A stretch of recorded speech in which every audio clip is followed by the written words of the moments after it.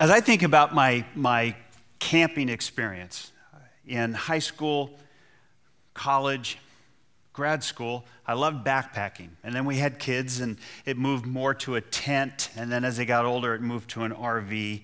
And then as they got older, it moved to a hotel. To the point that the only kind of camping I would do is a hotel. But can you imagine camping for 40 years?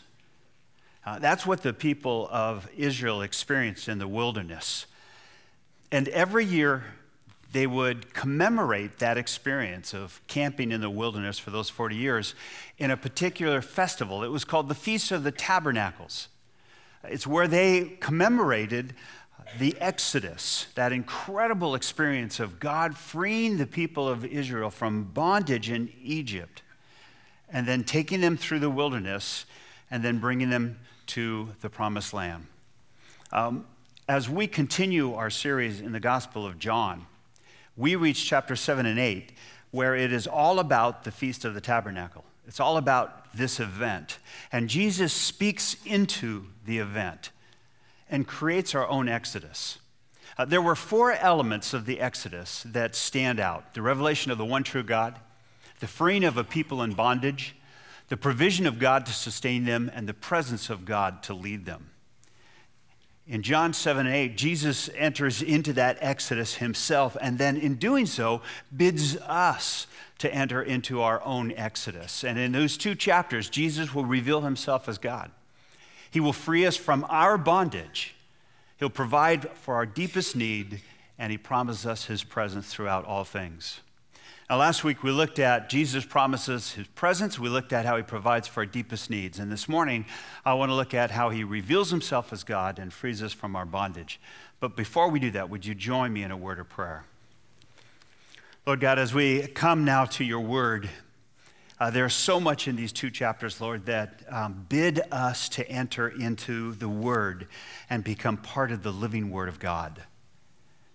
And Lord, as you call us to our own Exodus, I pray that we would do so bravely, but trusting wholly in you. And I pray we would not hold back. I pray we would not long for our days in Egypt. I pray we would look ahead and forward at where Jesus leads us and what Jesus leads us out of. And so, Lord, meet us, we pray at this time. In Jesus' name, and all of God's people said, amen. But before we look at these 2 other elements of the Exodus, I want to do a little side note on something that happens in these chapters as well, that I think it's significant and we need to know that. And that is the increasing hostility toward Jesus. It becomes incredibly evident in these 2 chapters that the leadership in Jerusalem is becoming more and more frustrated with him, to the point that they move from covert to overt attacks on him. Looking at verse 30 of John chapter 7. At this, the Pharisees tried to seize Jesus, but no one laid a hand on him because his time had not yet come. Still, many in the crowd put their faith in him, and they said, when Christ comes, will he do more miraculous signs than this man? The Pharisees heard the crowd whispering such things about him. Then the chief priests and the Pharisees sent temple guards to arrest him. Some wanted to seize him, but no one laid a hand on him. Now, the temple guards were priests and Levites that were charged with the security of not only the temple building, but the Temple Mount as well. And they were stationed throughout the Temple Mount and throughout the temple itself to watch the crowds to make sure that no one created an issue there. And so the Pharisees and the priests send these temple guards to arrest Jesus. And I love what happens next. In verse 45, finally the temple guards went back to the chief priests and Pharisees, who asked them, why didn't you bring him in? Well, no one ever spoke like this man does. Can you imagine what they're feeling? All of a sudden they realize that we can't arrest this man. I mean, no one talks like he does. No one says the things he does. Now we have to go back and say, why? No one ever spoke the way this man spoke, the guards declared. You mean he's deceived you also? the Pharisees retorted. Has any of the rulers or the Pharisees believed in him? No. But this mob that knows nothing of the law, there's a curse on them. Wow, great attitude toward people, right? That's how they look at the people, as a mob who have a curse on them. I mean, compare that to how Jesus felt about the crowds. The Bible says that he took compassion on them, and he healed them, and he fed them. Well, that didn't work to send temple guards, so now they turn to insults. In chapter 8, verse 18, it says, Jesus says, I am the one who testifies for myself. My other witness is the Father who sent me. Then they asked him, where is your Father? That's an interesting question. Why would you ask that? One commentator said that most likely what they're referring to is the story of Jesus' birth. John doesn't include the story of Jesus' birth, but he does include in this the sense that the community knew that there was something about Jesus' birth that was unique. They most likely knew the story of the virgin birth. But the Pharisees discounted it. They looked at it as a way to cover up his mother's promiscuity. And so when they ask him, where is your father? What they're saying is, you don't even know who your real father is. In fact, that really shows itself in verse 41. We are not illegitimate children, they said. In other words, implying we're not illegitimate, but you are. Trying to cast aspersion on him, trying to get the crowd to see that he came out of an immoral background. Jesus doesn't fall for the bait. Doesn't try to engage with him in that way at all. So then they just blatantly start to insult him.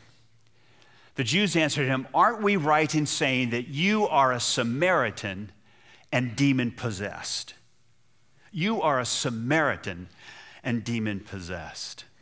You know, every culture has its insults. I don't recommend this, but I started to look through, I Googled, what are the insults of other nations? Oh, my. The ones that I can share with you are this. In Spain, they have a saying that goes, he combs light bulbs.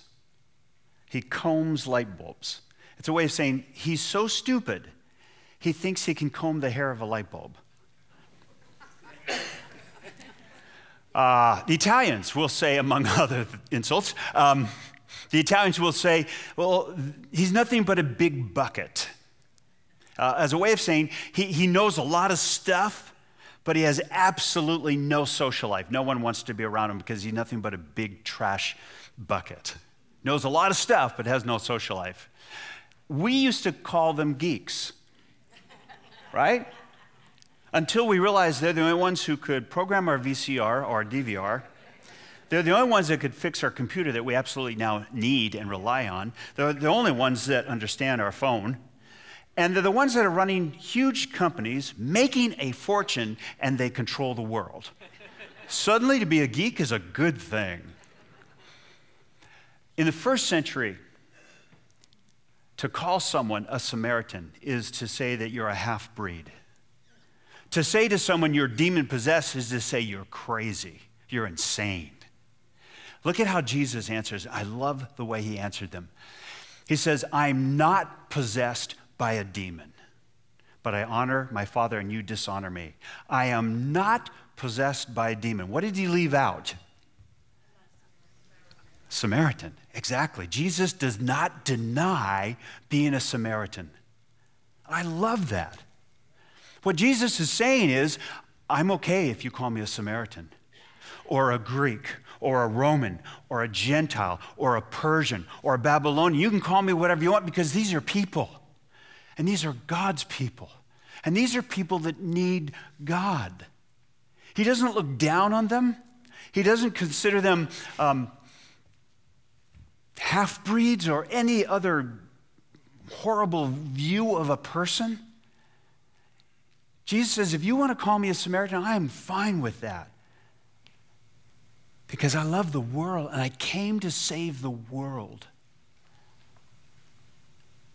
I love that he says, I'm not demon-possessed, but I'm okay with being a Samaritan. I love that. The sad fact is, then, there's a great many people in the Church of North America that think of people the way the Pharisees do. I find that terribly sad. And I hope and pray that's never true of Centerpoint. I'm not possessed by a demon, but I am a Samaritan and a Gentile and a Jew and a Greek. I am for the world, and I'm with the world. I love that. So let's go back to the Exodus. In chapter 8, Jesus picks up that theme of the Exodus and reveals his tie to it in this way. He said, even as he spoke, many put their faith in him. And to the Jews who believed in him, Jesus said, if you hold to my teachings, you are really my disciples. Then you will know the truth, and the truth will set you free. They answered him, we are Abraham's descendants and have never been slaves of anyone. How can you say that we shall be set free? Really? You are Abraham's descendants and have never been slaves of anyone. How Jesus didn't roll his eyes at them and said, really? Seriously? They are celebrating the Feast of Tabernacle, right? Which commemorates what? The Exodus out of Egypt and slavery and bondage. I don't know how Jesus didn't start laughing. We are Abraham's descendants and we've never been slaves of anyone. Oh, except the Egyptians for 10 generations. And then there's the Babylonians, 587 to 539 BC, who were then taken over by the Persians, and Israel became a vassal state to the Persians. And then they were taken over by the Greeks until 166 BC. And then they had this little sliver in history of self-rule from 166 to 63 BC. And then there were the Romans from 63 BC to 313. Basically, the Romans never left. You have never been the slave of anyone. The person that was saying that is around, this took place around 33 AD. He's looking back at 600 years, at least, and of those 600 years, from the Babylonians forward, Israel has been enslaved for 500 of those years. As the saying goes, denial isn't just a river in Egypt, right? I love how the cartoon Calvin and Hobbes put it. Calvin said this, it's not denial, I'm just very selective about the reality I accept. And there are a lot of people that live that way today, amen? Including the person that said, we've never been enslaved. You have been nothing but enslaved. But Jesus isn't talking about political slavery and bondage. He's talking about personal bondage. He said this, I tell you the truth, everyone who sins is a slave to sin. Now, a slave has no permanent place in the family, but a son belongs to it forever. So if the Son sets you free, you will be free indeed. Just as Yahweh called the people of Israel out of Egypt, so Jesus calls us out of our Egypt, out of our bondage, and out of our slavery. And we'll look at that in a little bit, what it means personally to do that. And then the last tie to the Exodus is probably the most startling, and that is the question of who is God. Jesus said to the leaders, your father Abraham rejoiced at the thought of seeing my day. He saw it and was glad. You are not yet 50 years old, said the Jews to him, and you've seen Abraham. I tell you the truth, Jesus answered, before Abraham was born, I am. Jesus uses the exact same words that Yahweh used when he revealed himself to Moses and when he revealed himself to the Israelites. Moses said, who are you? Who do I say you are when I go to them? And remember, for 10 generations, the Israelites had been under Egyptian rule and they had adopted the Egyptians' gods. Moses wants to know, of all the Egyptian gods, which one are you? And Yahweh says, I am not those. Those are not gods. There's only one God. I am is the Lord. The leadership knew exactly what Jesus was saying. He said at this point, John says, they picked up stones to stone him because blasphemy is a charge that carries the death penalty. And they feel that Jesus is blaspheming here. He's equating himself with Yahweh, and that's exactly what Jesus is doing. I find it so interesting that Jesus didn't say, I am the Messiah, as he did in chapter 4 when the woman asked him. He didn't say, I am the prophet that Moses said would come. He looks back at this backdrop of the Feast of Tabernacles with the greatest moment when God revealed himself. And Jesus says, as Yahweh said, I am, so too, I am. I am. So let's look at how Jesus then speaks into our Exodus. As Jesus uses the Feast of the Tabernacles as his backdrop for what he says to us, he enters into the Exodus. And he calls us out of our own in freeing us from our bondage. And the problem is that so many of us don't realize that sin not only separates us from God, but it blinds us and it binds us. I poked fun at the Pharisee that said, we've never been enslaved. But wouldn't you agree that many of us don't think we're enslaved to sin? That we're blind to its power and its control? You know, we'll say, well, you know what? Everyone makes mistakes, but we'll make them again and again and again. Or we'll say, well, you know, at least I'm not like so-and-so, as though their sin is worse than our sin. Or we'll say, I can control it. I can stop. I don't need God to help me. I can do this. And we can't stop on our own. I mean, as Jesus said, the only way you're going to be free is if I set you free. Every sin in our life has the potential to be life-controlling. I mean, think about those sins in our life that are life-controlling. There are sins that physically control us. Chemical dependency, alcohol dependency, pornography, even foods. You're thinking, foods? The American people have uniquely turned food into an emotional sedative. And it controls us. Emotionally, we let anger control us. We let anxiety and fear control us. We let hate control us. And even the past can control us with unforgiveness or disappointment that something we hoped and prayed for never happened, or bitterness. The past can become an enslavement because of the unforgiveness or the disappointment or the bitterness. These are life-controlling sins that are often part of our lives today. Jesus said that it's the truth that will free you. If you hold to my teaching, you really are my disciples. Then you will know the truth, and the truth will set you free. And that truth is Jesus. Later on, he'll say, I am the way, the truth, and the life. And so when Jesus says the truth will set you free, he's saying, I will set you free. If you believe in me, if you follow me, and you follow my teachings, I will set you free. It is the only way that we can be free of life-controlling sins. We can't do it on our own. And if you are trying to do this on your own, it isn't going to work.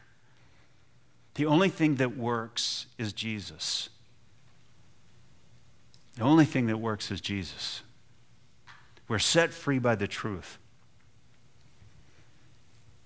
And then Jesus declares, I tell you the truth, before Abraham was born, I am. By using that to reveal himself, those two words, Jesus stands before the people and is basically saying, I am Yahweh. I am Yahweh.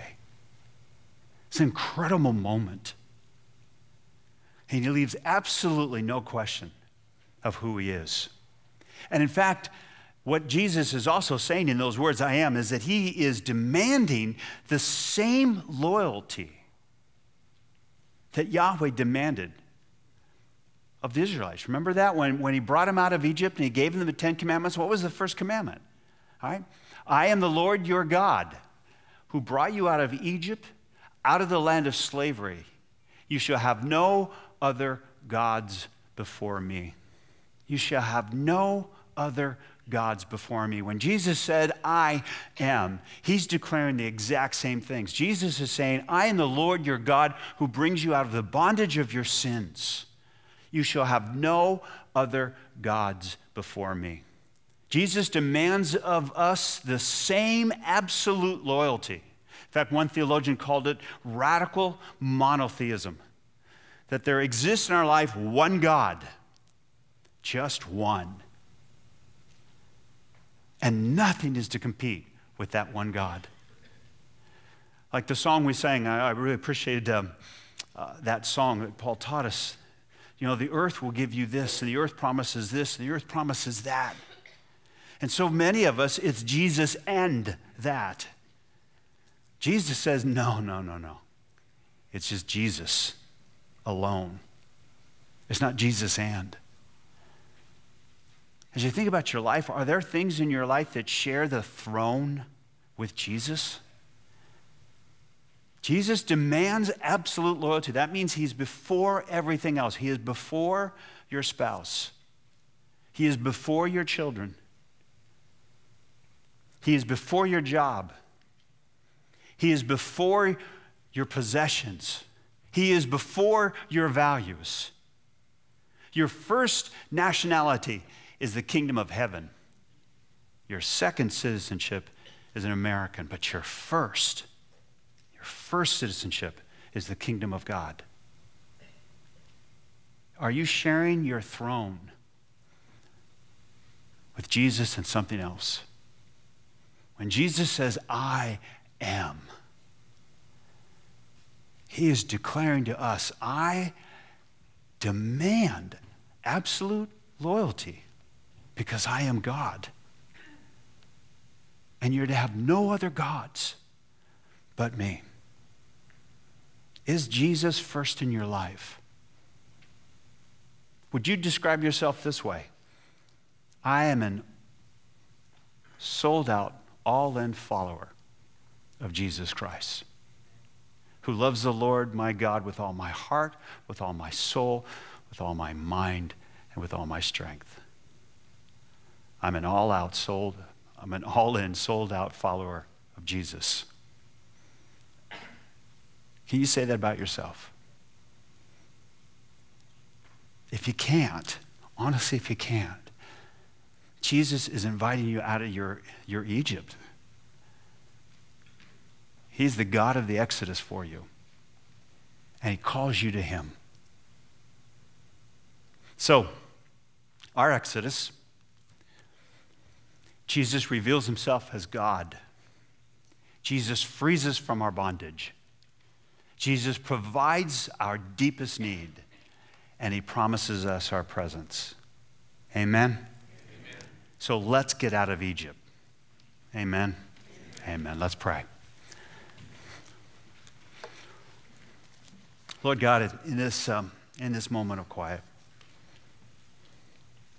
I pray that your Spirit would brood over us in a very powerful way right now. And that each and every one of us will sense and feel the Spirit. And so, Lord, keep us from lying. Keep us from deceiving ourselves. Keep us from denial. And Lord, where there is a life-controlling sin, I pray you'd free us. Lord God, I pray this morning for the person that's addicted to drugs. whether that's prescription drugs or illegal, Lord God, they are amongst us, our brothers and sisters that are in bondage. I pray your Spirit would speak to their heart and call them to be free. I pray, Lord God, for those who are addicted to alcohol. And I pray your Spirit would call them out of their Egypt. For those that are addicted to pornography, Lord, free them from it. For those of us who use food as an emotional sedative, Lord God, call us out. For those of us who have life-controlling sin with our emotions, we worry, we're anxious, we're afraid. God, free us from that bondage. And for those of us that are so tied to the past that it debilitates our presence, I pray, God, you'd free us. Free us from the memories of abuse. Free us from disappointment of what didn't happen. Free us from bitterness. Free us to forgive. Lord God, free us, we pray in Jesus' name. And all of God's people said, amen.